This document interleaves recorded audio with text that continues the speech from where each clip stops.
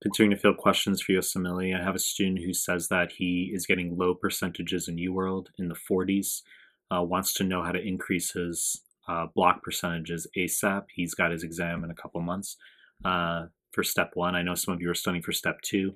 I know some of you will have UWorld percentages all over the place, whether you're in the 30s, they're really fucking shitty, or whether you're up in the 50s, you still want to get your blocks higher. So what do we do, right? How do we get your UWorld blocks higher?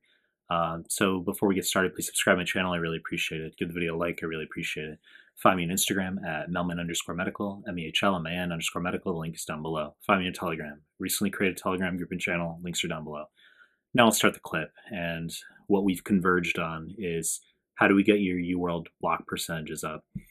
Now, there's 2 points I want to make. The first is it's about changing our management, right? You're not going to order a CT scan unless it changes our management in some way.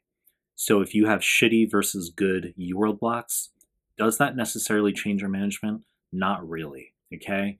You're still going to go through UWorld. So you get a 40% a block. Okay, that sucks, but what are we going to do? We're going to have you continue to go through UWorld, okay? You can't get micro-oriented, as in like the day-by-day orientation. You have to not let that bog you down. You need to just make inroads through the QBank. I mean, that's why you're doing UWorld, is to get your scores up, right? So don't worry about low percentages right now. Just we got to get you through the QBank.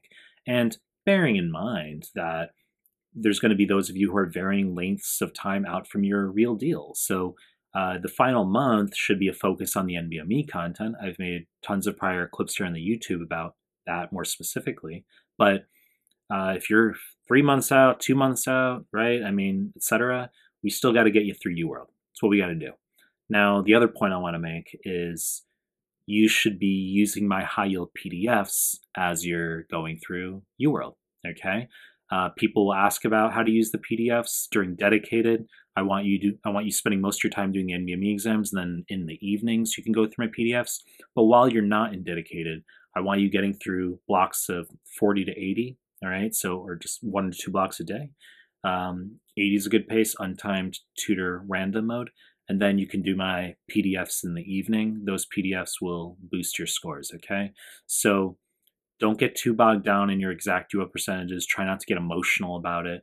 Recognize that if you get through UWorld and my PDFs and the NBMEs, that's pretty comprehensive for step 1 and 2. And you should also do my audio QBank here on the YouTube, various playlists by subject of the questions I do and that I create. And you can do those on downtime, like when you're brushing your teeth, flossing, at the gym, cooking, right? So those are very effective as well. You know the deal. I'm going to continue to make more content. If you like my stuff, subscribe to my channel. I appreciate your time. That's it.